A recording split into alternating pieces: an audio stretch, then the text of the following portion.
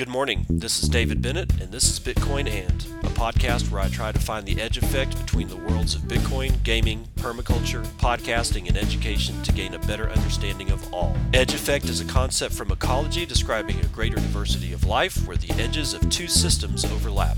While species from either system can be found at the edge, it is important to note there are species in the overlap that exist in neither system, and that is what I seek to uncover. So join me in discovering the variety of things being created as Bitcoin rubs up against other systems.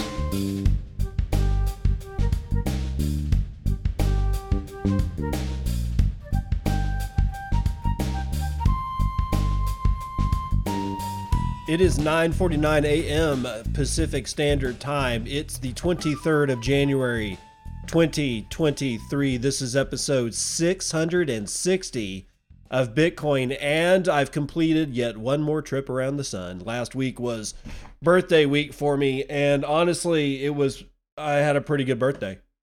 And I normally don't make a big old fuss about my birthday. I basically tell my family I kind of don't want anything. I just want my family. I want a good meal. That's it. I'm real easy when it comes to my birthday. I don't want a cake. I don't want a party. I just want to chill out. And when we went this weekend on my birthday, we drove about an hour and a half straight north, and ended up in this town north of Spokane.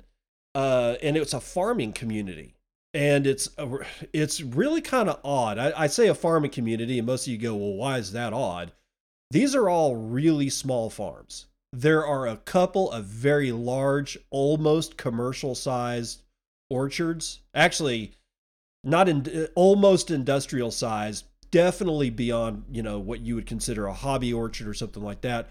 But for the most part, these guys that are out there, out in the middle of the sticks, this place has been there since like 1902.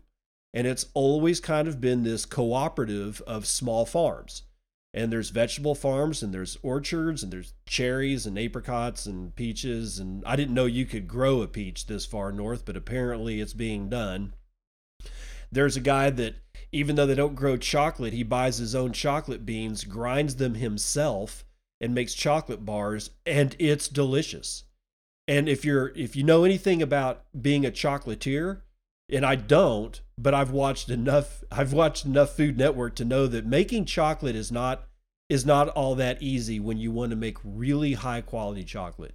And this dude on his little tiny farm out there, like 20 minutes north of Spokane, has made some of the best chocolate I've ever tasted. And so we walk into this place, and the thing about it is that there's an event going on that my wife wants to go to, and it's about spinning yarn. It's called a spin-in. I didn't know these things existed. And I'm like, okay, well, shit, I got nothing better to do for my birthday. Let's go and let's have some fun. So we walk into this room that's in this building that was built in, like, I don't know, it's over 100 years old.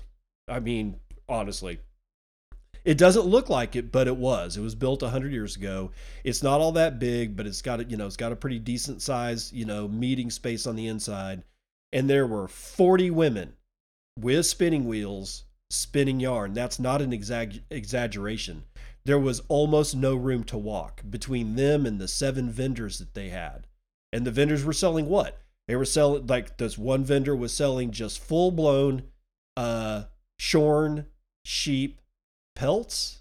Not really pelts, because that would include the leather, but just, I don't know, whatever it is that when you shear a sheep, the thing that comes off, all the wool that comes off of it, they just stuff it into bags, and you've got to clean it if you want to make it into, like fiber that you are going to spin into yarn. Then there's people selling, full-blown, already, built bags of fiber. There's, some women with, clearly there's always going to be soap and candles and stuff like that at a place like this. But then there was my friend that made the chocolate, and I got a chance to talk with him at length about what his operation was doing, how they work up there. And it turns out that it's like a 40 square mile area of all these little farms, and they have a cooperative, and it's become a thing where you go to this place and you can see all these farms, and you can go get vegetables from all of them, and you can go get fruit from all of them. You can go get all kinds of stuff. And it's a really interesting little place. And I met the one of two beef producers that are on that bluff. And I talked at length with him. And as usual, he's the guy, he's going to end up being the guy that's probably going to be more interested in Bitcoin than I thought. Because he's like, he doesn't like Bill Gates. He thinks that there's a nefarious move behind Bill Gates buying up all the farmland. We both agree that Bill Gates has no intention of farming any of that land. And if he does, it's going to be just like a lease that will cost the farmer doing it. That farmer will have to come up with a shit ton of money to be able to afford the lease to be able to farm that land. And it's just going to get pushed higher, because I don't think, and neither does this rancher think, that Bill Gates has any conception, or not conception. He doesn't want to farm. He doesn't want that shit in production, and it will slowly rotate out of production. I guarantee it. And we talked about another great many things, got his name and his phone number, and he's definitely going to be somebody that I try to get on the show. And I'm going to try to start getting this stuff lined up for spring. I want to start getting to know these guys' operations over the rest of this month and February and March, and probably into May. And then in June, I think it'd be time to start cutting some episodes on talking to some ranchers. But I've also discovered that you guys probably might want to hear from some of these farmers that are making a living. They're not driving Lambos, but some of these guys have pretty decent, looking lifestyles to me. And you might want to hear from them too. So I might just go ahead and start doing farm and ranch, as far as sovereign lifestyles. And then I want to start asking them the basic question without, it's a Bitcoin show. So I'm going to ask them, what do you think about Bitcoin? And some of them are going to hate it, and you're going to have to listen to why they hate it. And the reason I'm going to bring that to you is that if we have a hope in hell of changing anybody's minds, then we need to know what those minds actually think before we start talking to them. So I'm going to bring you the good, the bad, and the ugly. It's just going to take a while, because I've got to get these guys' trust. And the only way that you can really do that is you got to go shake their hand, but you have to do it more than once.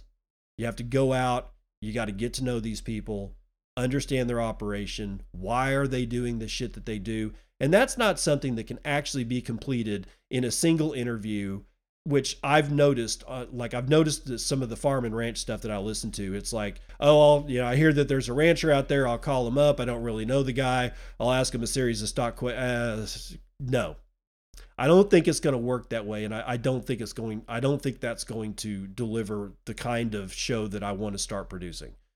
I need to have a base relationship with these people before I put them on a mic. And that's going to take a while. That's why I'm not even going to think about cutting any of this stuff until June. Okay, with that said, let's get into the news. And first up is Brian Armstrong. And he's not really in the news. He hasn't done anything, that's quote unquote CNBC worthy.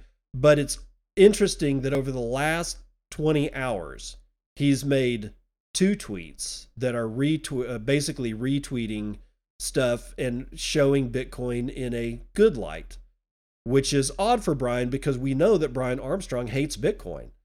He's always hated Bitcoin. He can't control it because he's one of the sociopaths that are involved in this space that is making everybody's lives miserable, right?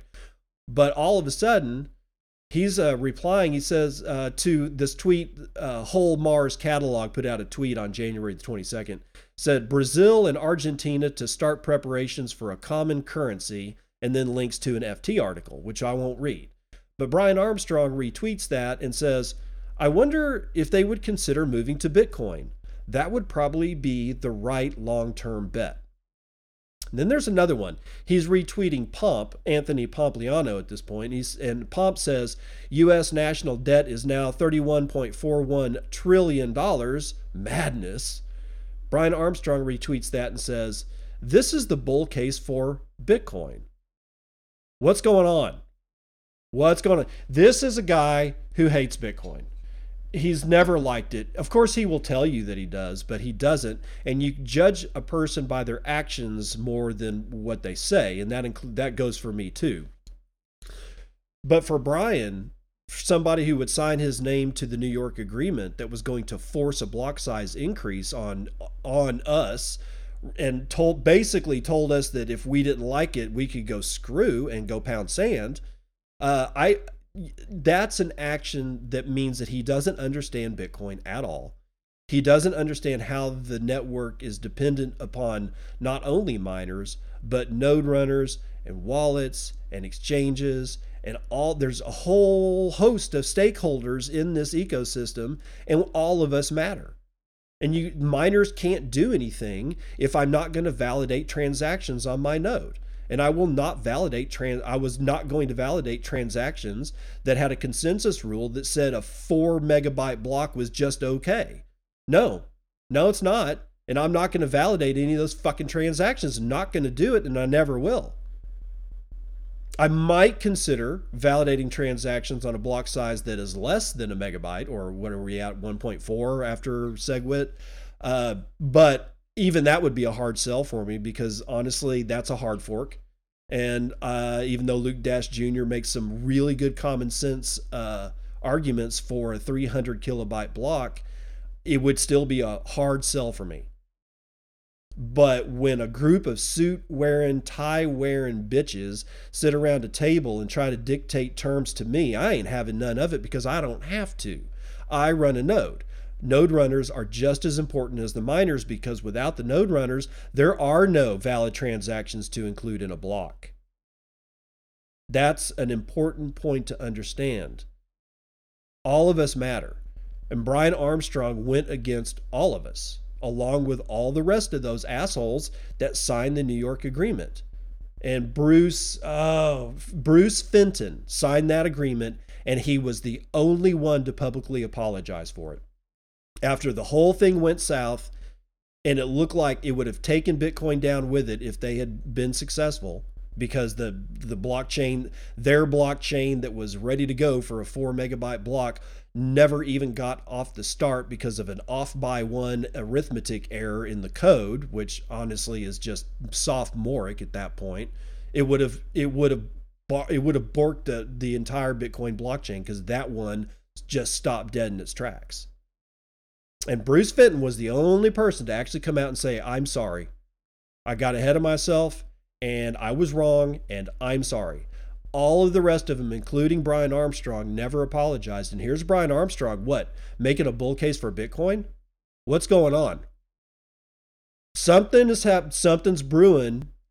Maybe not at Coinbase, but something that Brian knows about or is involved with deeply, or even just attached to somehow. Something's going on. So watch Brian Armstrong over the next couple of weeks and see what else falls out of his mouth, because I don't trust him.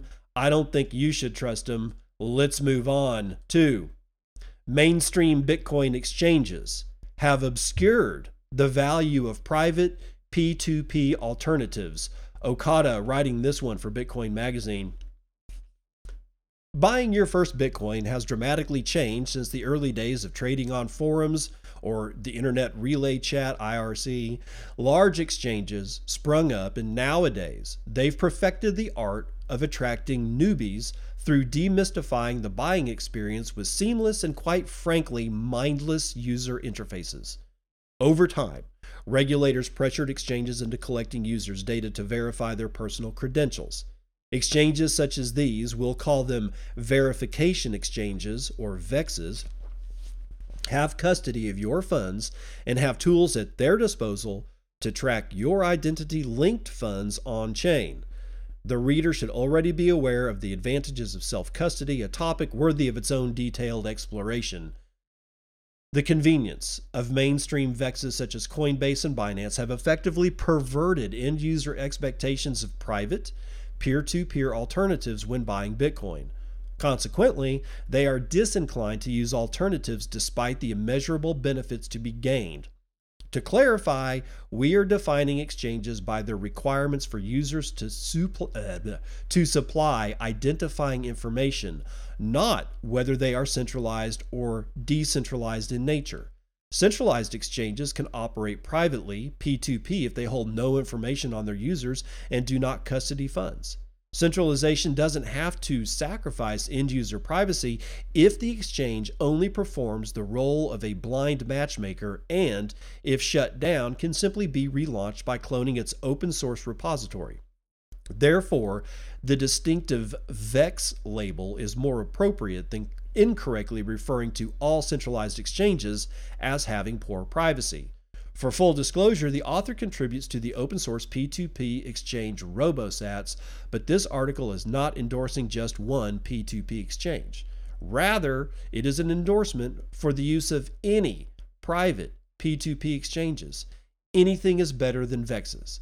Obviously, the problem with VEXes is the utter lack of privacy. Users are required to submit self-identifying information like a driver's license or passport that will perpetually link purchased Bitcoin to that user. To reiterate, a user's real name is forever associated with that Bitcoin in all downstream transactions. If they withdraw that Bitcoin from the identifying exchange and use mixing services, the public ledger can make this evident, and authorities may associate that action with criminal activity regardless of the user's intent. On top of leaving a digital paper trail, their email, password, phone number, and fiat bank credentials can become exposed as bad actors can access this information through hacking or by disgruntled exchange employees leaking users' personal information. Or, as evidenced by recent exchange collapses like FTX, they risk losing their Bitcoin since they don't truly possess their private keys. Many buyers and sellers use these privacy-invasive exchanges primarily because they wield vast liquidity in a slew of local currencies, and their slick mobile apps make buying and selling Bitcoin a trivial task. What's more, they've built addictive casinos aimed at increasing user retention with every confetti-filled, dopamine-inducing trade. Let's read that again, because sometimes when I'm listening to a podcast, something important goes by, and this one is important, and I don't catch it until the last two words, and it clicks, shit, I should have listened to that whole sentence, so I'm going to read this one again. What's more, they've built addictive casinos aimed at increasing user retention with every confetti-filled, dopamine-inducing trade. So, and this is me speaking, what I'm assuming, and I don't know because I haven't actually bought Bitcoin from anything other than Cash App or Swan in so long, I don't know what getting a confetti-filled screen looks like. So I'm assuming that on Coinbase, when you buy Bitcoin, the screen has a little fireworks display. I don't know, but that's unethical because it is a dopamine hit. It's just like Twitter. It's just like Facebook used to be. Now that it's so terrible, I don't think anybody's actually getting dopamine hits off of it. But Twitter's a real good example of this shit. The dopamine rush that was coming out of Twitter due to their algorithms and all manner of other things was pretty retentive, as in you being retained to continue to look at that screen, which is one of the reasons that I'm really glad that they banned me and now I'm on Nostr. And there are no algorithms. It's just you, whoever it is you're following, you, whenever they put up a post or a note or something, you see it. And that's the way the algorithm works. It's a temporal algorithm like we're all used to. And you know what it doesn't do? It doesn't induce you to sit there for hours looking at Nostr. Nostr releases you sometimes. It's quite amazing. So now let's continue with this particular article. Unfortunately, many of the owners and operators of VEXes rapidly advocate for adoption-friendly regulations by collecting their customers' data under the guise of protecting honest users, but the collection of sensitive user data in the first place is ripe for exploitation by cyber criminals. The simple solution is to avoid VEXes altogether. Why use private P2P alternatives? Well, consider the second order effects of using and thereby supporting anti-privacy exchanges. How you buy and sell Bitcoin will have amplifying effects on those exchanges and the greater Bitcoin network. When using a VEX, you are amplifying the practice of invading privacy and giving credence to the normalization of it. Speaking with your wallet has never been more applicable than when buying Bitcoin yourself. If using a P2P exchange, then you are contributing Bitcoin or fiat liquidity to that platform and thus amplifying the immediately available liquidity so that more users can benefit from privacy oriented exchanges rather than relying on VEXs. The result of supporting VEXs will restrict fiat on ramps and lead to a failure of Bitcoin's core ideology as a permissionless P2P electronic cash system. On the other hand, supporting P2P exchanges will reinforce the permissionless nature of Bitcoin and create a more robust privacy network for anyone to freely use. The following sections look into the expectations for a P2P exchange for some of the users who are accustomed to VEXs. Immediately available liquidity. In this author's experience, the biggest complaint from users of VEXs regarding P2P exchanges is the lack of immediately available liquidity for some currencies and fiat payment methods. Every P2P exchange launches with low liquidity and only grows if the user base grows. Such is the origin of any P2P exchange. They do not have sudden, vast liquidity at the get-go, and without anyone bothering to contribute liquidity, P2P exchanges would cease to exist. Without a marketing budget, they can't really do anything besides bring in more users with word-of-mouth advertising. In the case of RoboSats, we have seen that many new users will only check the order book at that specific moment and very often assume weak liquidity, but they do not realize that untaken orders expire in 24 hours, and successful trades are not visible. The trade turnover is actually quite high, and orders get taken relatively quickly. Interestingly, behind the apparent lack of liquidity is a highly liquid market. Thus, the distinction should be made between immediately available liquidity on VEXs and high turnover liquidity on P2P exchanges. In this same vein, VEXs make classic dollar cost averaging a breeze, while P2P exchanges usually take a little extra elbow grease. Rather fittingly, this could be seen as a comparison between high time preference stacking with VEXs and low time preference stacking with P2P exchanges. In short, P2P exchanges get better with more liquidity and users. Buying and selling Bitcoin on a private P2P exchange usually involves a premium. Users who are accustomed to the VEX lifestyle may hesitate, paying above the Bitcoin to fiat market rate for fear of getting fewer Satoshis for their fiat. Conversely, users who value privacy take no issue paying extra for their anonymous Bitcoin. In P2P markets, where there are imbalances between supply and demand, premiums are used on buy and sell orders to incentivize anonymous peers to provide liquidity to the marketplace.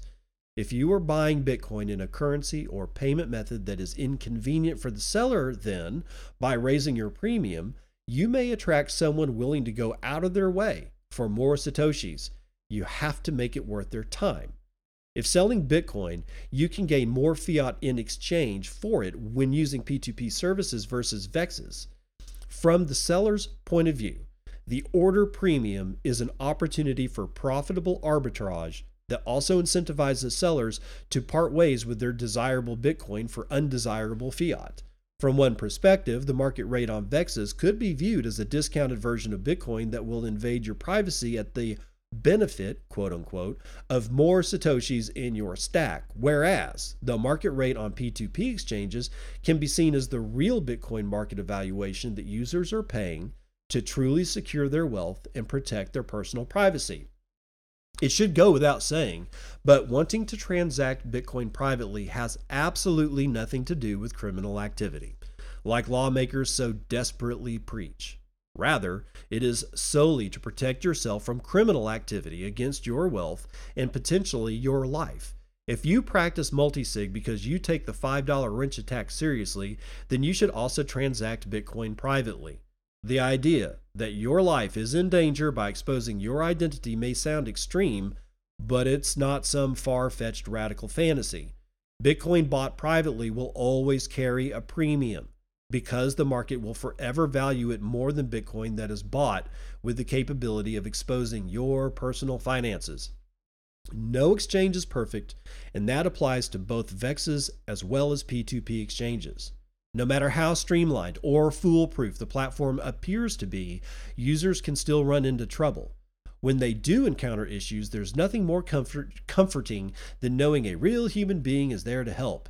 In contrast to your typical customer service employee, the volunteer developers and contributors are often more than willing to go out of their way to resolve problems and issues since they have more ambition and desire to keep users enjoying the platform. Moreover, P2P platforms are more likely to provide tailored solutions since problems that occur are more often than not outside of the platform's control, like issues with a certain third-party wallet or Lightning Network limitations. In this author's observation, the response times, positive attitudes, and general helpfulness of P2P exchanges far exceeds that of Vex's, where users resignedly gripe about their terrible and incompetent customer service departments. By exploring some of these warped expectations, hopefully readers will adjust theirs accordingly when using the variety, there's a lot of them, the variety of privacy-focused exchanges available. While ideally expectations should not need to be adjusted, users need to recognize the plain realities that when using smaller, lower volume exchanges that focus on privacy over profit and operate on a relatively minuscule budget. Vexes such as Coinbase and Binance have had many years to establish their brands by building user trust, for now, and with the help of crypto educators encouraging newbies to buy their first assortment of tokens and coins on verification exchanges because it's easy, or more probably because they were paid to shill those products. You likely bought your first Bitcoin on a Vex. I did. Because you were told that it's easy or were not aware of private alternatives. Likewise, you probably didn't find out about the disastrous implications of linking your real-life identity to your Bitcoin stack until far later into your journey down the rabbit hole. No need to fret. It is never too late to begin working toward a more secure and private future. Keep your Bitcoin bought on Vexes wholly separate from your private Bitcoin stack and stop giving Vexes your business. Ultimately, P2P exchanges will have to work incredibly hard to compete in the same league as Vexes. Yet, without peers liquefying the order books, there would be no private P2P exchanges at all. The best we can do is reason with users to value privacy and adjust their expectations when using P2P exchanges in lieu of high volume, privacy foregoing verification exchanges. So spread the word. Okay, so I made a point to highlight this sentence that says, accordingly, when using the variety of privacy-focused exchanges, that's because there is a link here that takes us to 15 methods to acquire non-KYC Bitcoin. And there's a brief description of all of them. I'm not going to read them. I'm just going to read the names so that you know, because people have asked me, and this is the answer, where the hell would you go buy Bitcoin if you're not buying it off Coinbase? Well, you can use Bisq, B-I-S-Q. You can use HODL HODL. You can use RoboSats. You can use Azteco. That's spelled A-Z-T-E-C-O. That's Beautyon's outfit. If you're still not blocked by Beautyon and you still like him, you can use Azteco. He never blocked me. I don't know what I don't know what got under his thumb about blocking a whole bunch of people, but he did. Screw it. I don't care. I still like Beautyon, and Azteco has been around for every bit as long as Bisq and HODL HODL have. Okay, good. It's a good outfit. Agoradesk is another one.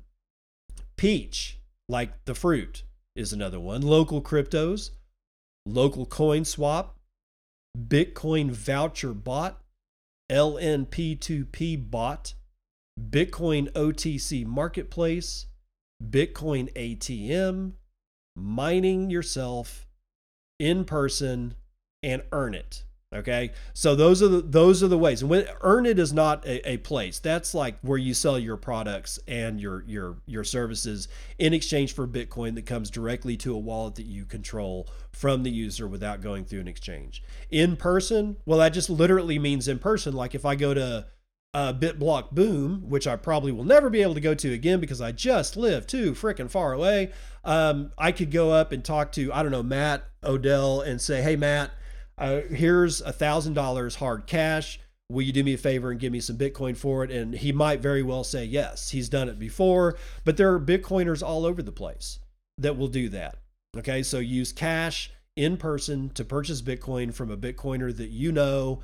Do that. Or you can mine Bitcoin, right? You can start a miner. You can get a S9 and just earn like, a pittance of sats if you want to do it that way. And then Bitcoin ATMs, it depends on the ATM. All right, some of them are asking, I've heard stories that some of them are asking for you to hold up a driver's license front and back to the ATM's camera. I don't know. I've never seen it, but if that is in fact the case, yeah, you might not want to do that. The bots that they were talking about, Bitcoin voucher bot, those are on Telegram, and LNP2P bot is also on Telegram. So that's a way that you can get it through Telegram. But Local Coin Swap, Local Cryptos, Peach, Agoradesk, Azteco, Robosats, Hodl Hodl, and Bisq, those are all companies that are P2P, fairly decentralized, and that's how you buy Bitcoin without going through a KYC exchange. I should take my own advice and stop using, what am I using? Cash App.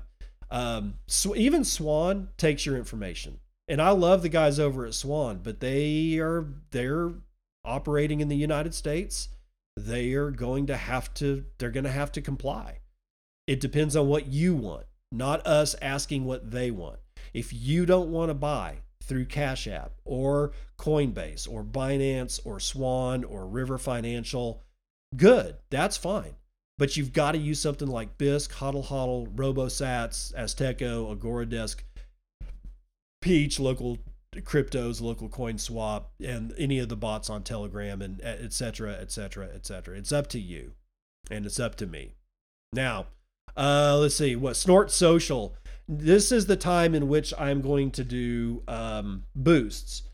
But one of the things, I got this message on Snort Social, which is a desktop web client for Nostr, right? It's like there are several clients for Nostr. They're all being built by different people. It's like back in the day before Twitter decided to kill all third-party applications that used its API and all the rest of its tools to make a Twitter-like experience, but they were sucking off the Twitter API, so all the tweets and all the data and DMs were going through the API. Well, they shit-canned that last week. Nobody's allowed to do it.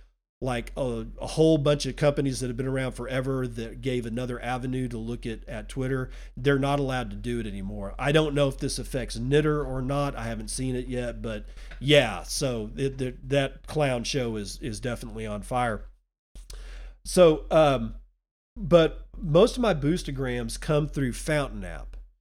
But this one guy has gotten a hold of me in a DM on Snort, on Nostr, and I'm reading it to you through Snort because he wasn't able to get Fountain to work for him on a boostogram, and I felt bad for him because that kind of sucks, and I don't know what happened. But here's what he would have given me in a boostogram, and be aware, grammar. You're gonna have to ditch that. Proper grammar, you're gonna have to ditch that on this. And just bear with it, okay? Bit Happens 1331 is this guy's handle on Nostr. Says, took me a bit, but I think we're on to something with Nostr. Still learning this interface, but Fountain keeps messing up communications.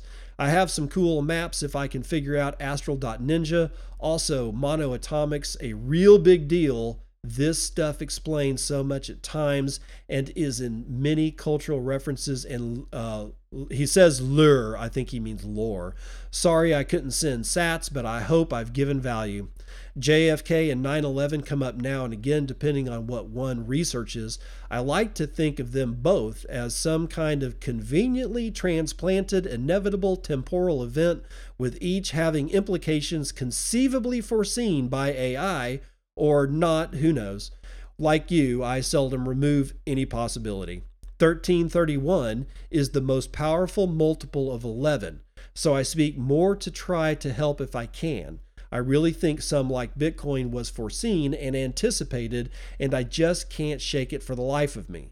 Believe it or not, I've been Roswell literate since I was in 1995, but last night was the first time I saw Alice in Wonderland.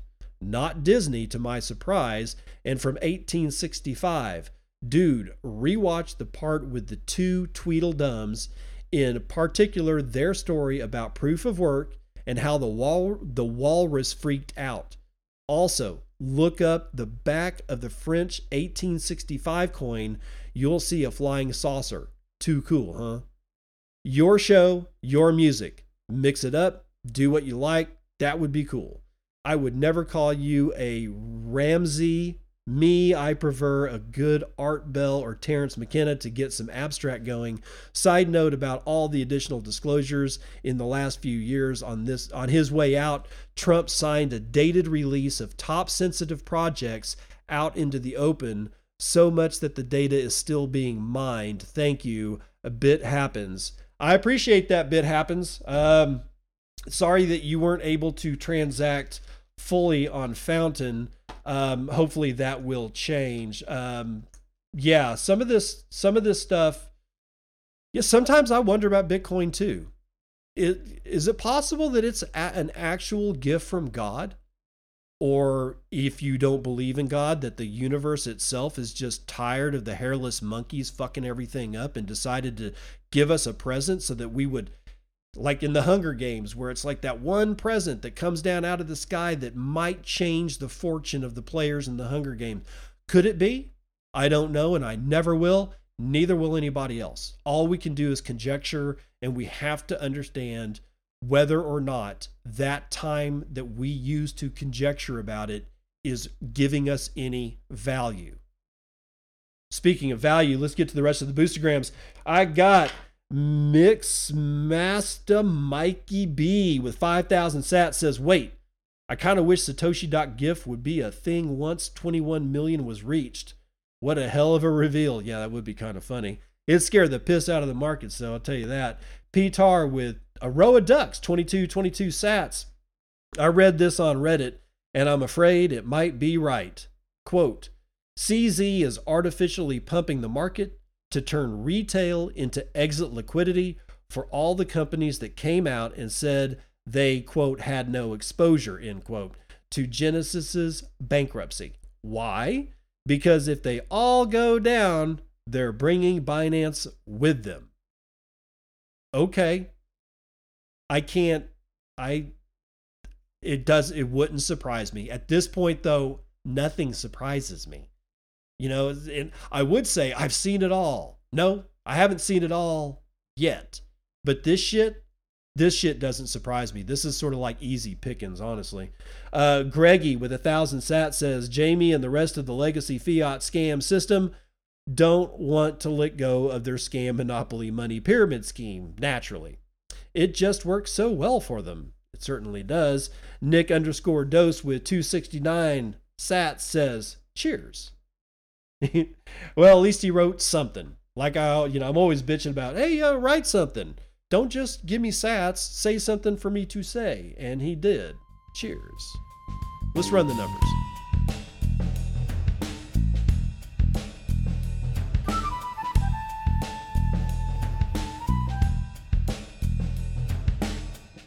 All right, futures and commodities. West Texas Intermediate up 0.75% to $82.25 a barrel. Brent North Sea up 1.14% to $88.63. Natural gas banging it out almost 5% to the upside, $3.32 a thousand cubic feet. A gallon of gas up 2% to $2.69. Metals are mixed, pretty much sideways for most of them. Gold, up scant, $1,929 an ounce. Silver is down, however, a point and a half, $23.56. Platinum is up a point. Copper is down, up scant, and palladium is down just over half a point. So not a whole lot of action going on. Ag, however, got some action. Wheat down 3.44%. Soybeans down 1.19. Corn is down 1.74. However, coffee is up 2.5%. Cotton is up 1.2%. Rough rice is up a half point. and chocolate or cocoa is up 1.32%. Dow is up almost a full point. S&P up 1.5. NASDAQ 2.5 points to the upside, and S&P Mini 1.5 points to the upside. Real money is also up $23,076. We just crossed the 23K mark. We've had what? Ooh, good Lord, where am I at? I'm sorry, guys. Only 250,000 Bitcoin being sent around the horn. That's just shy of 10,500 BTC every hour on the hour. 0.91 BTC is the average transaction value. 0.014 BTC or $320 is the median transaction value. 9 minutes and 56 seconds is the block time right now, and 0.1 BTC taken in fees on a per block basis. 15.5 BTC taken overall in fees in the last 24 hours. We've had an 8.4% rise in hash rate, bringing us to 289.1 exahashes per second. Your shitcoin indicator is also pumping, so all the shitcoins are pumping today. Doge is at 8.9 United States pennies. Last Friday it was 8.2, if I remember right, so that should tell you what all the shitcoins are doing. There is a mere 976 transactions awaiting 2 blocks to clear. We have a $445.1 billion market cap. That is now 3.5% of gold's entire market cap.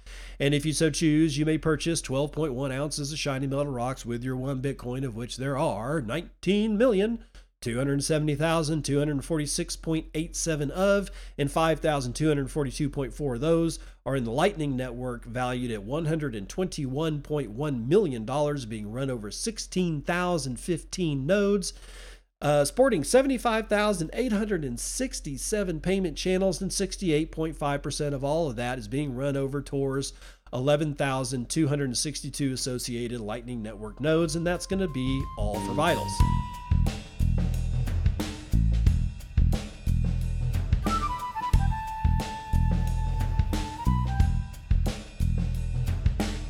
Welcome to part 2 of the news that you can use, and this is going to be probably rather long.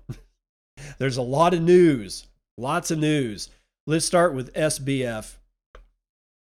Sam Bankman-Fried to forfeit $700 million worth of assets if found guilty of fraud. Brian Quarmby untangles this mess from Cointelegraph. According to new court filings, disgraced FTX founder Sam Bankman-Fried will be subject to the forfeiture of roughly $700 million worth of assets if he were to be found guilty of fraud. In a court document filed on January the 20th, United States Federal Prosecutor Damian Williams outlined that the government respectfully gives notice that the property subject to forfeiture covers a long list of assets across fiat, shares, and crypto. The filing states that most of the assets were seized by the government between January the 4th and January the 19th, while it is also looking to lay claim to, quote, all monies and assets, end quote, belonging to 3 separate Binance accounts. Looking at the list of seized assets, the biggest allocation includes 55 million Robinhood shares worth roughly $525.5 million at the time of writing, $94.5 million held at Silvergate Bank, and 49.9 million held at Farmington State Bank, and 20.7 million at ED&F Man Capital Markets Incorporated. Why am I laughing at Farmington State Bank? Because he's talking about the bank that was bought by, I think it was Alameda, and it's an Eastern Washington State bank. I know exactly where this place is because I could just drive north and go get there to Farmington, Washington. This is a bank that doesn't have credit card services. They don't even issue ATM cards. The whole story behind the purchase of the Farmington State Bank is there's something real fishy going on there. All right. Now, I don't know exactly what. Maybe it's just as simple as they wanted to get access to, have an end to banking regulatory stuff. I don't know. But there was many other banks that you could have bought. This thing, if you actually go look on Google or DuckDuckGo or whatever, Look for images of Farmington State Bank in Farmington, Washington, the United States of America, and you will see a shack. That's what you will see. It's a farmer's bank. All they do is, or all they used to do, is give ag loans. They don't even make home loans. And he's got what, $50 million sitting in a garage shop bank. This is amazing. I can't believe this app is free, kind of thing. Anyway, they give a little bit about the actual language that was given out. I'm not going to read that part, but the government has submitted a forfeiture order in this instance, as it alleges that these assets have been obtained unlawfully via the use of customer deposits. While members of SBF's inner circle, such as Caroline Ellison and Gary Wang, have fessed up and cooperated with prosecutors over their roles in FTX's collapse, the man himself has pleaded not guilty to all 8 criminal charges laid against him. So there you go. I mean, dude, they're gonna take everything from him, but there's that question. Will he be found guilty? That is the $1 million question. If he's not, we know that he was a plant by the federal government, maybe Treasury or the SEC, I don't know, to somehow or another help destroy crypto or help kill Bitcoin, which Bitcoin's never going to die. I will never stop running my node. It's just not going to happen. Or if he is found guilty, then the conjecture will be, and I guarantee this, that they screwed this up so bad that the federal government's plant into Bitcoin and crypto, they're just going to have to burn them down. Either way, we're never going to get out of the conspiracy theory, which is totally legit, by the way, that Sam Bankman-Fried was a plant by the United States government to do some level of damage to Bitcoin and crypto. And why wouldn't they? They stand to lose everything, and they're not going to give a shit about burning down some kid from the Bahamas. They don't care. Somebody might get to him first, though. Why do I say that? Well, let's see if I can find it. Sam Bankman-Fried faced a security threat at his parents' home, lawyers claim. Jason Nelson tells us more, Decrypt.co. The collapse of FTX took an allegedly dangerous turn this week as attorneys for founder Sam Bankman-Fried claimed that a driver crashed a car into the barricade at his parents' home and that the car's occupants made threatening statements. According to the letter, which was sent by Sam Bankman-Fried's attorneys to U.S. Federal Judge Lewis Kaplan on Thursday, a driver recently crashed a black car into the metal barricade outside the home in Palo Alto, California, where he's currently residing on house arrest. 3 unidentified men allegedly got out of the vehicle and told a security guard something to the effect of, "You won't be able to keep us out," before driving away. The date of the alleged incident was not specified in the letter. Yeah, and I think I did this one on Friday. This is a different story. But the real point here is that somebody's getting pissed off. And here's my issue. You got a guy. He crashes his car into a barricade. How many of you have barricades around your house?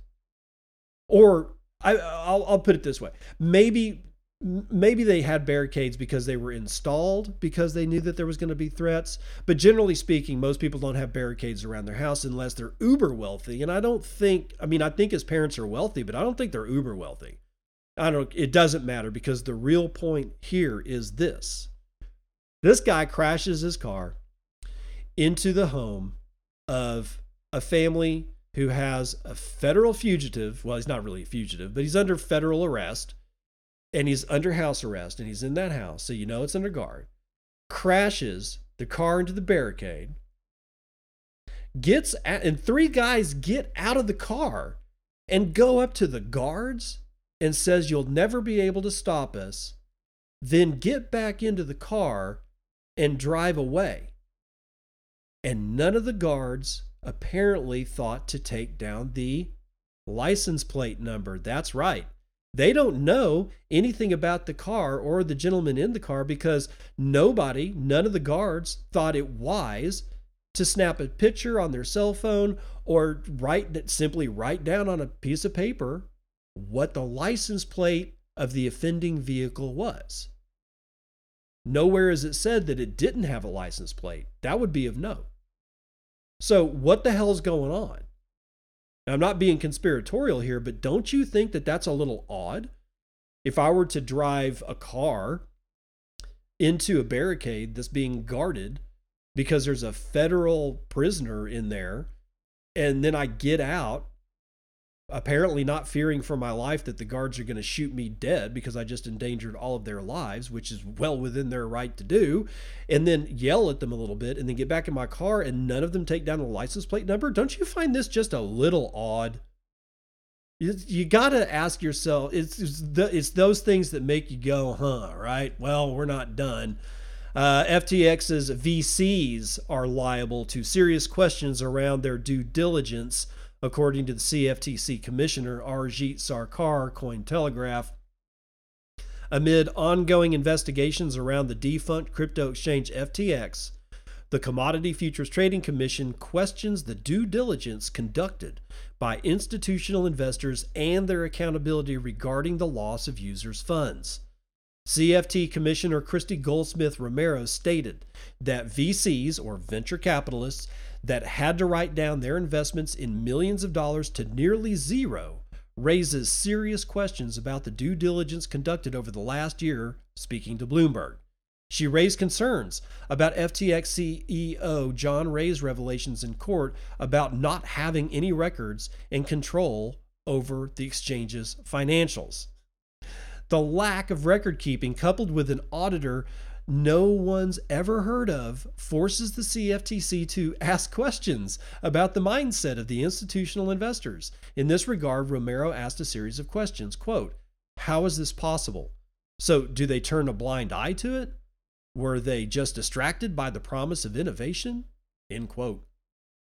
FTX founder and former CEO Sam Bankman-Fried used trust as a marketing technique to gain investor confidence. However, Romero echoed the current investor sentiment while stating that, quote, we know now that that's just not true, end quote. As a result, she believed that the VCs backing FTX ignored the red flags when it came to due diligence, further questioning their involvement. Quote, so was there some conflicts that prevented the VC backers from really paying attention to the due diligence and the facts that they were uncovering? Asked Romero while concluding the topic at hand.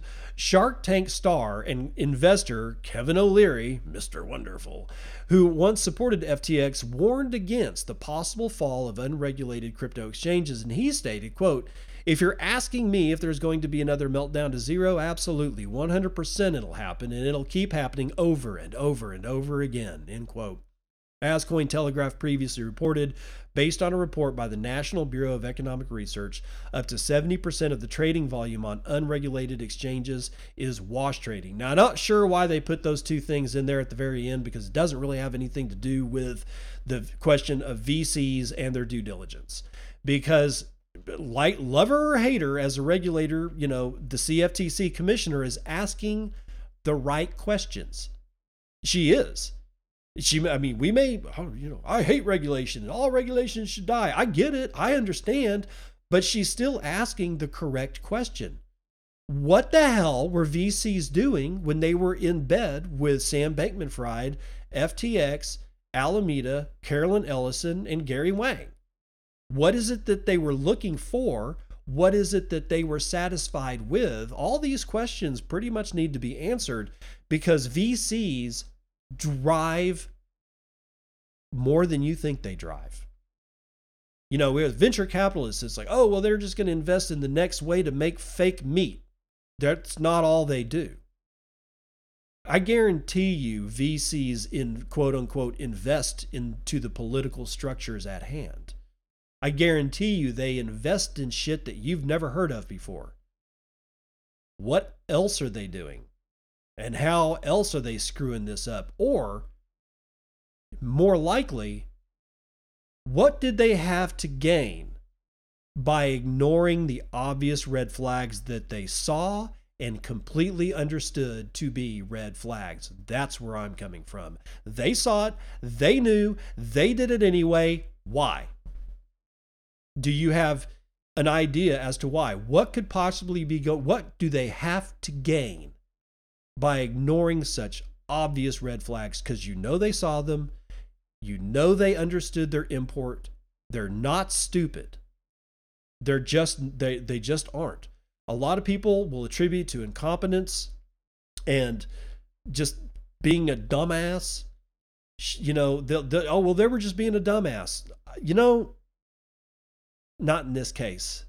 This did not happen because they're dumbasses. The question is why.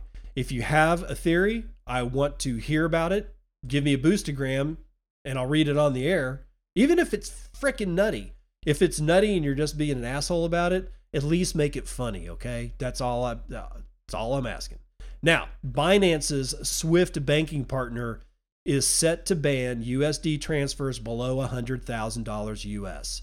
I'll read it again because this shit's important. Binance's Swift banking partner is going to ban United States dollar transfers below 100,000. Braden Lindria for Cointelegraph. Binance, let's just do this one. Binance has informed its retail customer base of a potential incoming service disruption that may halt on and off-ramp bank payment transfers. You see where this is going? This is how they do it. This is why you need to understand BISC, HODL, and I do too. I need to start figuring out how to work BISC and HODL and all the rest of that stuff, because this is where it starts. They're just going to make sure that the poor retail schmoes will never, ever be able to buy Bitcoin on an exchange by making it so pricey that their entry point is so far above any money that they'll ever have that they just can't. And those are the people that hopefully will flood to BISC and RoboSats and Azteco and HODL and all the rest of the things that I read you at the top of the show. Because this shit is going to happen. The service disruption will impact users of US dollar held bank accounts that are looking to buy or sell cryptocurrencies for less than $100,000 via the SWIFT payment system. The disruption will take effect February the 1st. That's not the February after next. Guys, that's coming up in about, a week and a half? Something like that? Be prepared, motherfucker. Binance announced the news to its Binanceans by mail on January the 21st, stressing that they're now actively seeking a new SWIFT partner to avoid service disruptions for future bank payment transfers. Good luck. The cryptocurrency exchange added that this was the banking partner's decision and that Binance wouldn't be the only trading platform impacted by the change. Quote, "This is the case for all of their crypto exchange clients. Please be advised that until we are able to find an alternative solution, you may not be able to use your bank account to buy or sell crypto with USD via SWIFT with a value of less than $100,000 in United States dollars after February 1st, 2023, end quote. Binance did, however, stress that customers would still be able to use their credit or debit card to buy and sell cryptocurrencies, and that payments to or from third-party exchanges would still be processed. Yeah, for now. That's what I'm saying. Just wait. It'll happen. They'll take care of that shit too. The cryptocurrency exchange added that SWIFT-based transfers would remain in operation for non-USD bank transfers such as the euro. Binance confirmed the change would not impact its quote-unquote corporate accounts. Yeah, because you guys are doing over $100,000 in exchanges. The banking partner involved is Signature Bank, according to a January 21 report by Bloomberg. The bank set the minimum transaction limit to $100,000 in an effort to decrease its exposure to the digital asset market, Bloomberg explained. While payment service disruption wasn't Binance's decision, the trading platform has suspended transfers in recent times. Binance recently imposed a temporary suspension on Solana-based USDT and USDC deposits back on November the 17th of last year, while the exchange also temporarily expended Ether and wrapped Ether deposits and withdrawals for about 10 days ahead of the Ethereum merge. So this is going on. And sure, I guess, yeah, we want to limit our exposure because of all the heinous crap that's gone on. That's not outside the realm of possibility, but this is going to be sticky. See, that's the issue, is that they're never going to like, well, okay, well, when all the markets calm down, everything will be fine. And they'll go back to doing Swift payment, processing Swift payments for under $1,000. No, they won't. Credit cards are next. Debit cards are next. This new Swift banking partner that Binance is looking for, when they do find them, if they find them, they'll do the same thing later on. The on and off ramps have always been a major pain point. We always knew this was coming. It is now here. We all, me included, need to learn how to use the P2P exchanges. We need to start taking our money in Bitcoin. We need to start mining if at all possible. Thankfully, I live so far north now that running a few miners to heat the house on extraordinarily cheap electricity in Washington State, because it's one of the cheapest electricity rates ever because of all the hydroelectric that's around here. I've never paid this little for electricity. It's almost like it's free. And it would probably behoove me to get a couple of old S9s, build a soundproof box, and use it to heat the back room, because this son of a bitch gets cold. Now, what else is going on today? Do we want to do this one? Hold on, let me check the length. Yeah, we'll do this one. Bitcoin Magazine, Heidi Porter. In 2023, Bitcoiners must stop shooting or blocking the messengers. Now, this may not be what I think it is, because I kind of scanned through it a little bit, and she seems to be not saying, be nice to shitcoiners. Let's see if that actually holds out. I love Bitcoin and the world that Bitcoin helps create as much as any of the most passionate Bitcoiners do. As such, I want to do and say things that help it succeed. This desire is not even an iota unique. However, sometimes what does not feel productive is productive.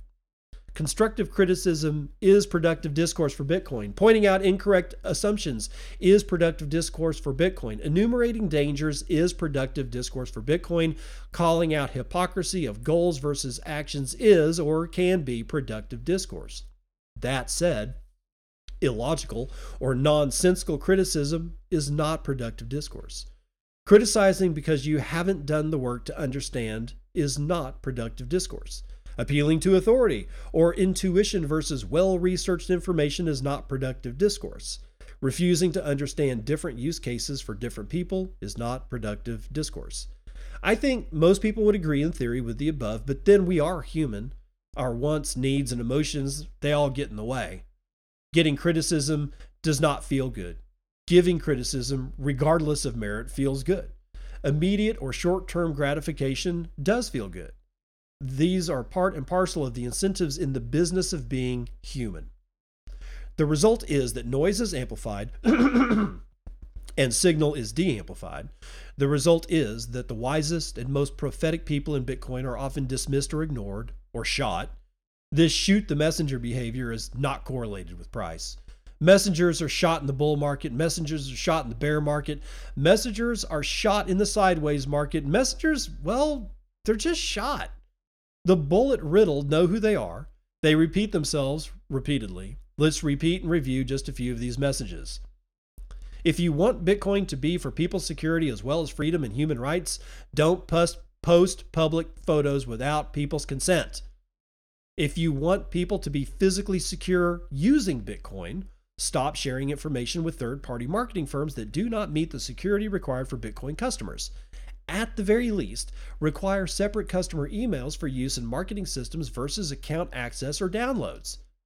If you want decentralization of miners throughout the world, stop pushing for excessive mining in your city, your company, or your country. If you want privacy, don't shout that something offers complete privacy when that is not completely true. If your organization's stated mission is defending civil liberties in the digital world, then you should speak up when a bill is introduced that walks all over those. Looking at you, Electronic Frontier Foundation. Oh, calling out the EFF. Bro, if you want people to use money soundly, don't tell them to run up credit cards or mortgage their homes to put all their money into Bitcoin and just hodl. If you want a peaceful revolution, definitely don't suggest that Bitcoin is analogous to weapons. If you want people to understand Bitcoin, don't make irrational equivalencies to explain it. In a recent Bitcoin Magazine article, Stephen Livera wrote about exactly this issue. And finally, dear reader, insert other similar if-then posts here. If you don't think any of the above is that important, then steelman the counter-argument of the above. With the possible exception of the last one, and all of the above represent real threats to both people's physical safety and security. All of the points are part and parcel of what people are themselves claiming to be the goals of Bitcoin. Human incentives often operate from short-term or immediate gratification versus a look at long-term consequences or results. It takes humble research, hard work, and an effort at discourse to deal with the above issues, as well as other technical and business concerns that are raised and need to be solved. For 2023, let's not shoot productive messages or their messengers. Instead, let's all take a good look at our own short-term incentives and gratification and align them better with the goals that we want for Bitcoin in order to make a happier year for more, not just the few. I like Heidi. I do, but this is one that you're going to have to take it as you see it. I am one of the people that I have and will continue to engage in non-productive discourse, because when somebody is over there on Nostr shilling Nano, I'm going to take every shot that I can at them to make that person feel small, bad, and marginalized. I know that is a horrible thing to do, but I can't help it. And why can't I help it? Because that same person made me this way. I am this way because I'm tired of seeing people get taken to the bank every single time a new altcoin comes up in the middle of, or at the very first start of a bull market, and then everybody gets rugged. I'm tired of people talking about DeFi as it's actually decentralized and actually something to do with finance, of which it is neither. I'm sick of giving anybody a pass for what I consider and I know in my heart of hearts as being bad for other people. If you are here to shill Litecoin, you should feel bad because you are a bad person. If you feel the need to shill Nano or Ether, same thing goes. The carbon in your body is more valuable upon my grill than it is for you walking around enabling you to suck down the same oxygen that I do. Because you're not in it for anybody other than yourself. You hold a bag, you somehow or another got fooled into buying it, you feel fucking stupid, so now you need to pass the savings on to some other idiot, and you're going to get them wrecked too. And this also goes for Michael Saylor. Because I forgot that he was advising people to run up credit cards and get a mortgage on their house to hodl Bitcoin. Sure, he was Bitcoin only. Do I applaud that? Absolutely, I applaud being Bitcoin only. I don't see how he thought it was ever a good idea to tell people to put a mortgage on their house to buy anything. Anything. Because he didn't give instructions as to timelines. He didn't say, well, let me see what your Chase Manhattan, Visa card, what your what your credit limit is, what your interest rate is, how much money do you make a month. Let me take all that shit into consideration before I tell you to go max it out. Because I guarantee you, people took his advice. They maxed out their credit cards, and some poor idiot somewhere, at least one, took a mortgage out, possibly even a second or, God forbid, a third mortgage out on their house to buy Bitcoin. I saw the same shit happen in 2016. I saw it happen in 2017. At the time, there weren't as many shit coins to get wrecked on. People were full on getting wrecked on Bitcoin itself. It happened. And the suicide hotline numbers were all over Reddit. So many times that I can't even remember how many times these things have happened, because people keep doing stupid shit. And as much as I got a lot of respect for Michael Saylor, I do not respect the move when he tells people to go max out credit cards and get a mortgage on their house.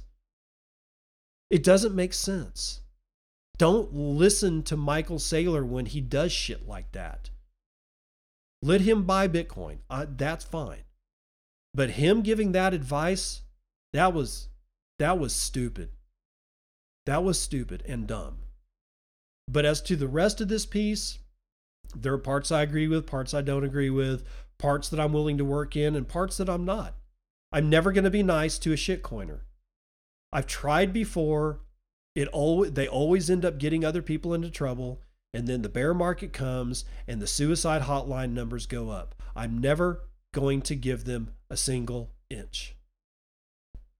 Mississippi, however, they're going to give people an inch. Mississippi and Missouri lawmakers introduced bills to protect the rights to mine Bitcoin and run a Bitcoin full node. Bitcoin Magazine, BTC-KC has it.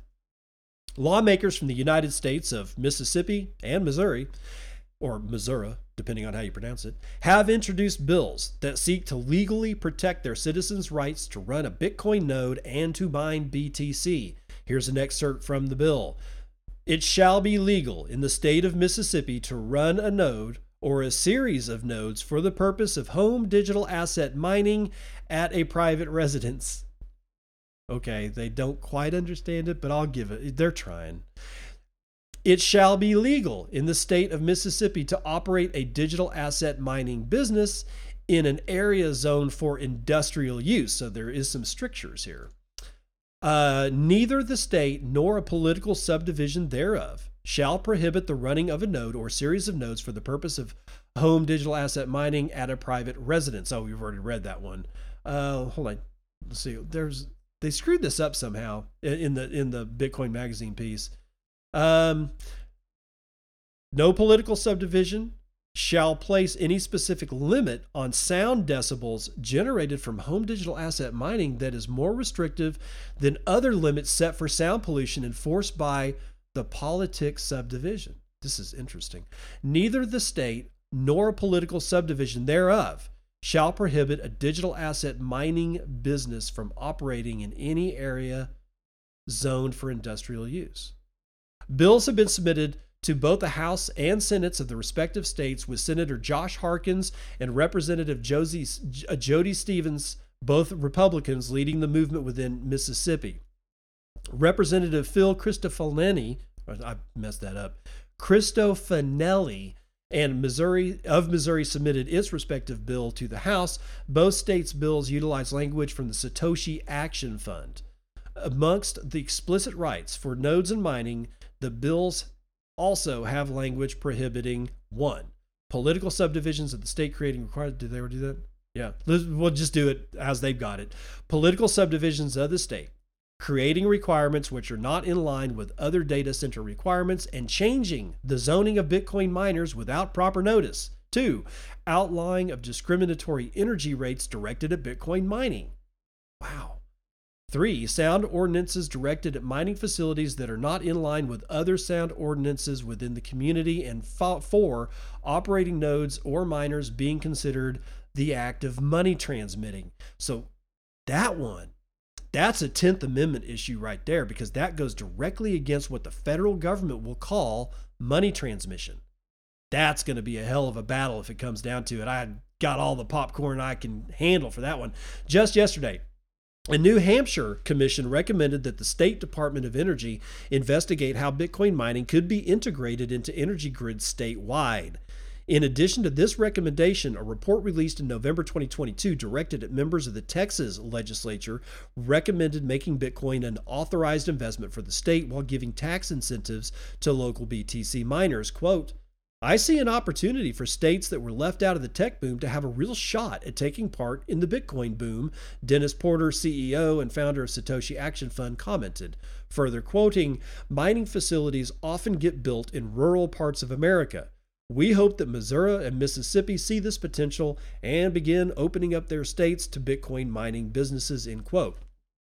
The reports all signify growing interest from states across America on how they can benefit from adopting Bitcoin and utilizing Bitcoin mining within their energy networks.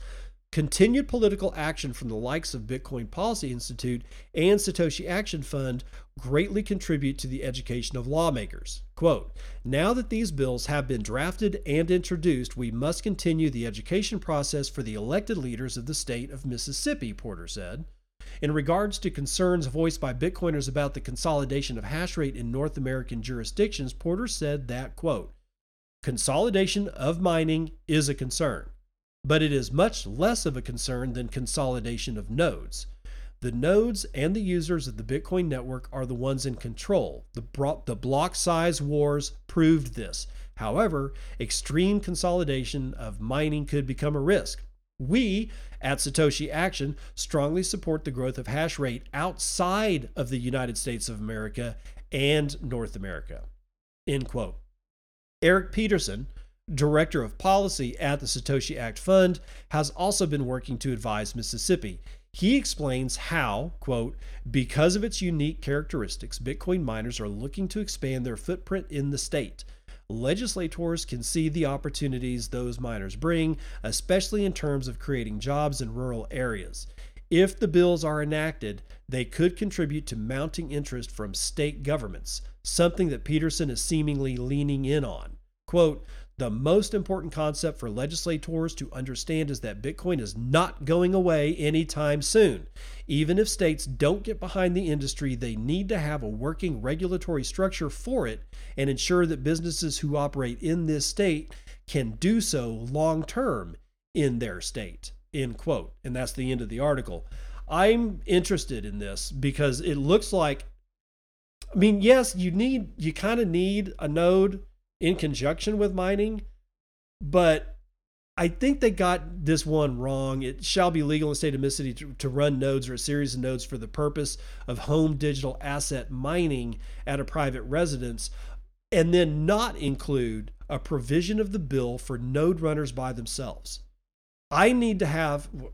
I'm going to run my node no matter what anybody says. But there should have at least been language that says, something to the like it shall be legal in the state of Mississippi to run a node or a series of nodes for the purpose of supporting the Bitcoin network.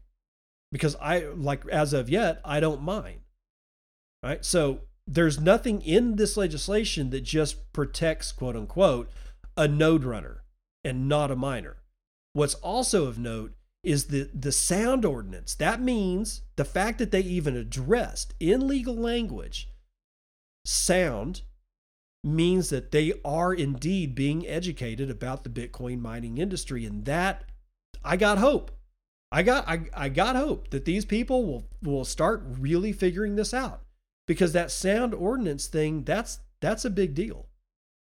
Now, the regulation of it being, in massive mining farms being in industry zoned areas, you knew that shit was coming because that's just the way it goes. But getting back to the sound one, it's like I love the language that says, look, is it any more or less noisy than the sound ordinance that we put on, I don't know, engine brakes on trucks, where you basically put your 18-wheeler in gear down a hill and you let the engine take the load? That's what's called engine braking. But it makes a lot of noise because you're overdriving your engine, and that basically you're burning more gas and your engine's basically revving up to take the load of slowing you down, right? So there are truck engine brake ordinances. You'll see signs all over the place. In some places, they don't have those ordinances, or at least they're not posted that you can't do it at all. There are some places that say you must have engine brake mufflers if you're going to use engine braking, whereas in other places, it's just banned all outright. the point I'm making is that if I put a Bitcoin mining firm or warehouse right there next to a highway that has a sound ordinance that says, well, if you've got mufflers, you're okay. But then they come up to me and say, well, your shit is really loud. We're going to levy an ordinance. We're going to levy the ordinance, and you can't be any louder than some decibels. And then I find out that that's 20 decibels lower than any average 18-wheeler coming down the grade right next door on the highway with engine mufflers. That's what that sound ordinance is guarding against. Is like, dude, what's the loudest you can be in this area under our existing sound ordinances? Then you can't be over that. You can't be over that as a Bitcoin miner, and we can't come tell you that you've got to be 10 decibels lower. That's really smart legislative writing. That's the detail work that can get you killed if it's not included. The one that I'm most happy about is the money transmission one. Operating nodes or miners being considered the act of money transmitting not allowed. But the federal government can tell who is actually, they can make a claim. You're money transmitting. Well, if I'm in the state of Mississippi, does that mean the 10th Amendment protects me from the federal government's issuance of a claim that I am indeed transmitting money without a license? Do you see the war that's going to build on the 10th Amendment around that? That's almost like Mississippi and Missouri saying, we want to take back our financial sovereignty as a state. We will decide who is transmitting money and who is not the federal government. And it is indeed, by the way, if you read the Constitution, this is a 10th Amendment issue. It is not a federal government issue. It's a 10th Amendment state right issue because money transmission is not fucking defined in the body of the Constitution of the United States. And that's what the 10th Amendment says. If it's not defined in the body of the Constitution of the United States, it then falls upon the states to decide what to do with it. Man, this is going to be awesome, especially if these bills pass. Especially if they pass with that particular 10th Amendment issue tagging onto it. Now, getting into stupidity, I mentioned Michael Saylor telling people to do home loans or get mortgages to buy Bitcoin. How about this one? United States home loan banks lent billions of dollars to crypto banks, according to a report. Cointelegraph's Ana Paula Pereira, I guess that's how you pronounce it, has it. The United States Federal Home Loan Bank System is lending billions of dollars to two of the largest cryptocurrency banks in an effort to mitigate the effects of a surge in withdrawals, according to a report from the Wall Street Journal on January the 21st. The Federal Home Loan Bank System is a consortium of 11 regional banks across the United States that provide funds to other banks and lenders.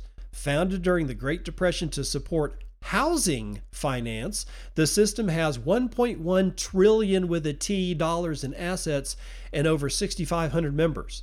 The entity reportedly lent nearly $10 billion to commercial bank Signature Bank in the last quarter of 2022, making it one of the largest borrowing transactions by a bank in recent years.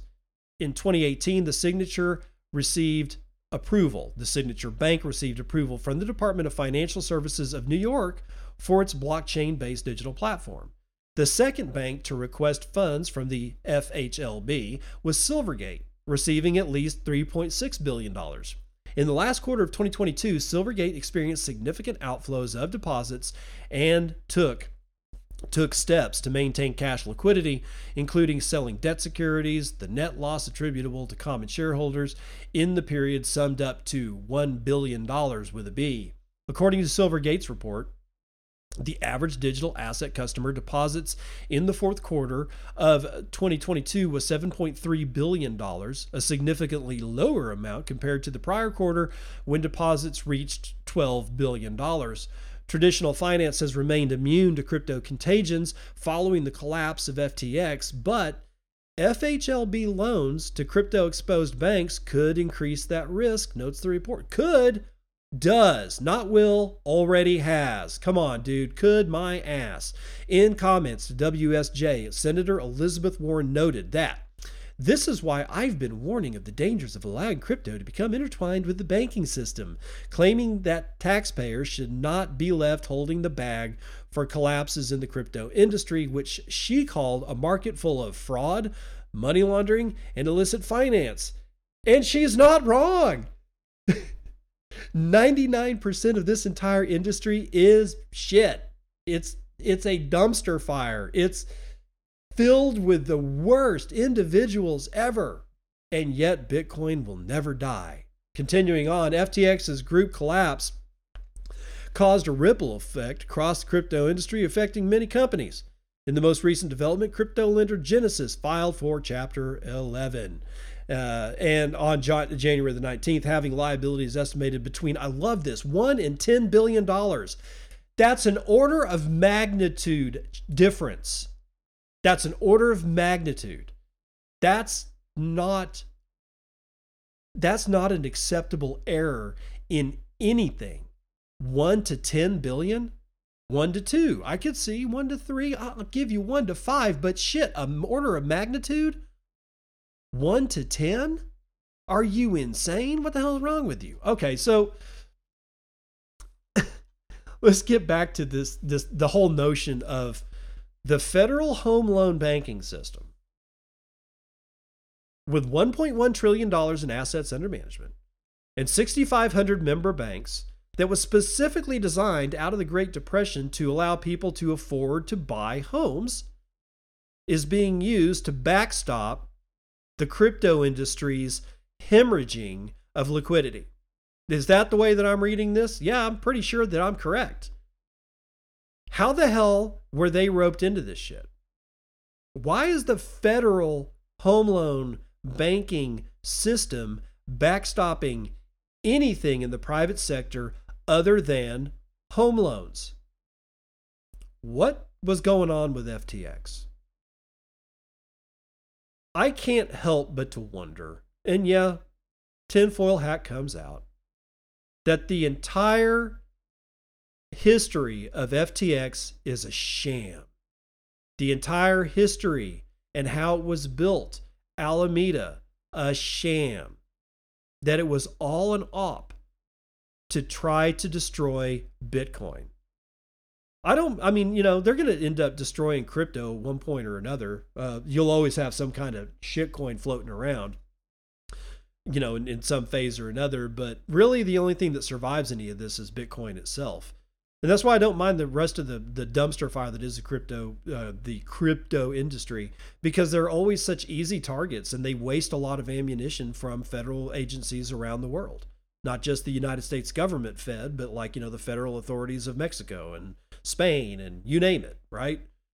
It's attractive because it's just such low hanging fruit, because it's all bloat that the tree that it's hanging off of can't support it, and it ends up being ground level because of all the fucking fraudsters that are hanging on to this stuff. And meanwhile, Bitcoin at the very top of the tree, it's kind of relatively protected because the federal agencies keep going after the crappy stuff. Elizabeth Warren is not wrong. She's not. I don't like her, but she's not wrong. She's absolutely 100% correct. She's wrong when she says anything about Bitcoin, but for the rest of it, it's all fraud. It's all here to take your money and take other, people that take their money too. Your friends, your family, they're all in danger if they get into shitcoinery, and they always have been. There's nothing that's ever going to stop it. Then federal governments may, levy serious blows and crush it to, a powder, but it'll always be a phoenix of a shit coin coming out of those ashes. And meanwhile, Bitcoin marches ahead. And it's up to us to try to figure out ways to make sure that people understand the difference. Bitcoin has nothing to do with cryptocurrency. It's a completely different animal. And it seems that message it's impossible to get out to people. But be that as it may, that's where we're at. And that's going to do it for the morning roundup.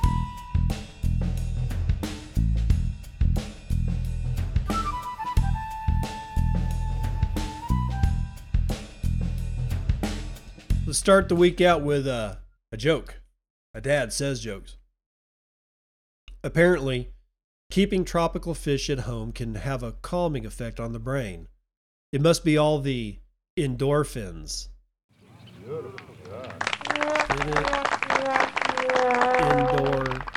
Endorphins. Yeah, that's a classic dad joke right there. Okay. What are we going to do this week? We are 23 days. Yeah, 23 days into the first month of 2023. I feel like I've done absolutely jack shit. And I'm bad because of it, and I should feel bad because of it. The amount of habits that I got to change is almost redonkulous. And I suspect that I am not alone. And if you're feeling the same way, you're not alone either. So what I have been doing is becoming more engaged in trying to get a hold of ranchers around here, getting them on the phone, but they're hard. These guys are hard to get a hold of. They are working all the time. I'm hoping that I can get them to understand that if they spend their time with me, that it'll be rewarded somehow. Maybe I get them into the beef initiative. Maybe they start selling, more boxes or more meat than they would normally have. I don't know. But I want these guys to start telling their stories because their stories are important. And if I don't get them on the show, I think it'll only help the serious degradation of the American rancher. These guys that have kids, their kids don't want to get into ranching. They want to go to New York and be a hedge fund manager because that's where all the action is, right? That's where the champagne and strippers and blow is. They're not seeing what I see. And I can't force that on anybody. Hell, I can't even force that on my own children. I do my best, but even if I build a farm tomorrow, will my son and daughter want to take it over? I don't want to have anything to do with New York lifestyle or LA. But I did when I was a kid, when I was much younger, but I don't anymore. And I should have been this way when I was 19. Because what happens when the children of the rancher doesn't take over the ranch? It gets sold off to Bill Gates.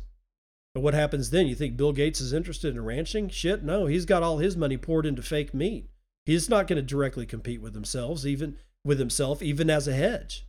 Even as a hedge, he's not going to do it. He doesn't need to.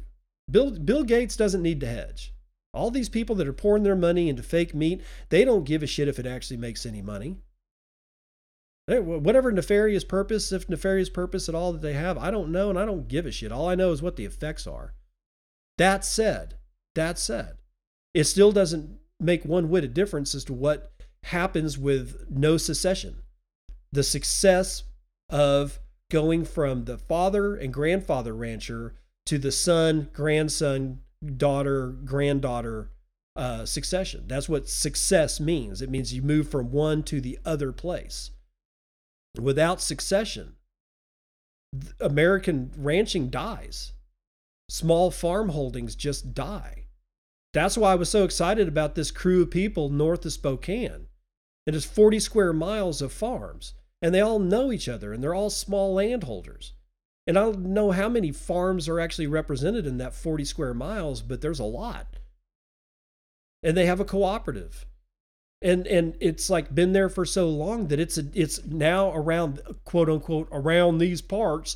It's a big deal to go up there to north of Spokane and hang out with all them farmers and shit. We need more of that. Way, way, way more of that. The dude that I saw, he's retired. Younger than I am, though. He retired out of the Navy. I think he was a naval aviator, is what he said. He flew jets.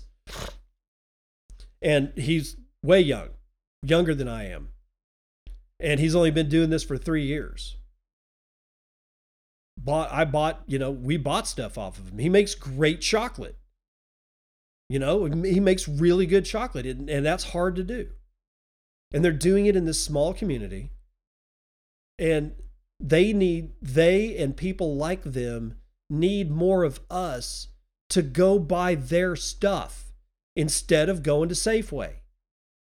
Okay, it's not just about the rancher. It's about, like, we bought a chicken last night from the Moscow Food Co-op. The chicken's expensive. It's more expensive than the Pilgrim's Pride that you're going to get in any supermarket. It's delicious. And you know what? It feeds a family of 4 perfectly with 2 sides. The breasts, the legs, you know what they are not? They are not Franken chickens. They are not breasts so big that by the time you cook them, that they're dry on the outside and kind of a little bit possibly underdone on the inside.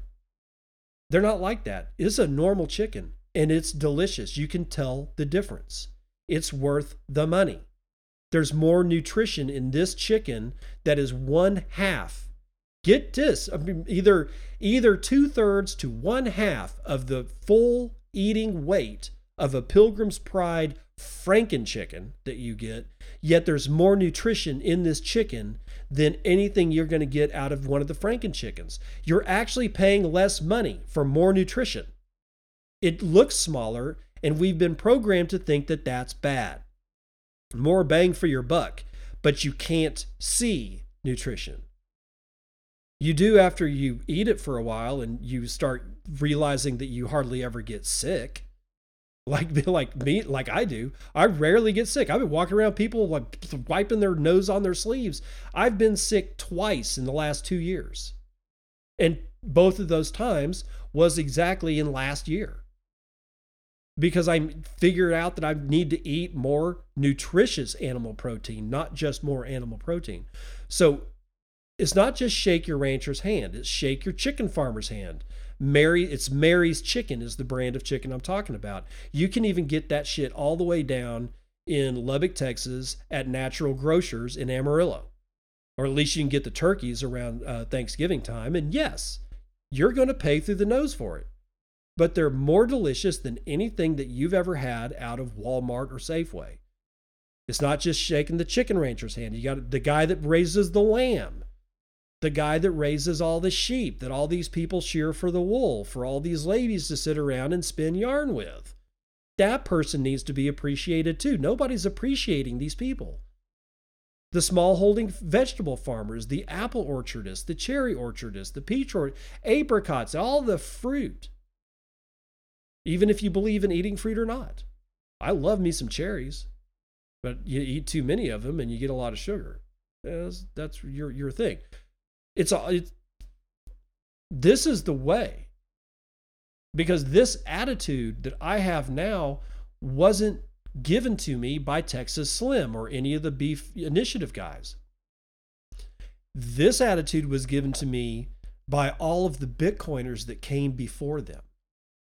And they got their attitude from probably all the Bitcoiners that came before them as well. But they're doing something with it. You know, I found 40 people that I can go leverage for interviews as to why do you do what you do and how do you do it? What's the advice you have for somebody who wants to get the hell out of the city? Because you probably should.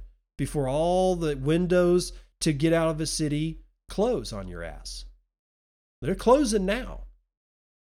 You know, that's something that I can do. That's something that I can concentrate on. That makes me feel not so bad because it's already 23 days into January. What are you going to do? Well, then go do it, and I'll see you on the other side. This has been Bitcoin and I'm your host, David Bennett. I hope you enjoyed today's episode and hope to see you again real soon. Have a great day.